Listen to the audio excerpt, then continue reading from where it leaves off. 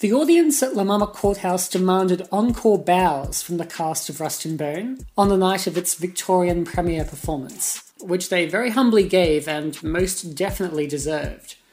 Caleb Lewis's three-pronged play asks a lot of its actors, and quite a bit from its audience as well. A trio of male performers, Luke Mulcahy, Adam Ibrahim and Glenn Maynard in this production, play out three of the stories from Craig Davidson's collection of the same title. Ibrahim plays a SeaWorld trainer whose leg was torn off by an orca, Maynard a fading boxer in need of someone to fight for, and Mulcahy a crazed dogfighter who's struggling with his infertility. The narratives are all interspersed, such that Lewis needs to carefully choose when to switch from one to the next. Director Daniel Clark has to think carefully about how to transition between stories, and the actors have to be ready to change gears in an instant.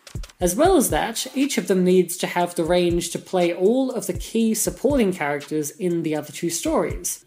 Most memorably, a vigorous American boxing trainer, a bouncy surrogate son, a long-suffering wife, and a lively new girlfriend. It's always impressive when actors can play different ages, genders, and nationalities without falling into stereotypes or farce. It certainly changes the equation when multiple stories are being told at once.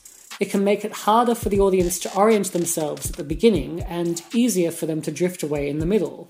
The strong characterizations certainly help here, as does the very tight choreography by Ingrid Wurant. For her, a boxing punch, the shattering of Rust and Bone, becomes a very effective motif to express the torment of these three characters. It definitely makes for the cleanest transitions and, if nothing else, snaps the audience out of any confusion. Certain parts of each story feel very similar and almost interchangeable, which often seemed intentional. Of course, all three protagonists are men who are frustrated with the limitations of their bodies, and who loathe themselves much more than those around them ever could. There's always something exhilarating about watching parallel lives play out in such tantalizing proximity, both literally given it's a small stage, but also in terms of their inner experiences, even if their outer experiences might be wildly different.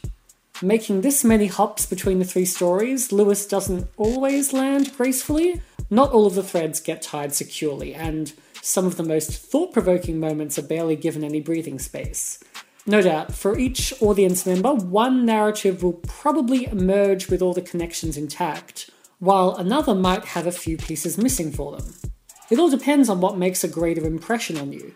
The spiritual escapism of the whale story, the primal intensity of the boxer's tale, or the urgent pathos of the dogfighter's plight.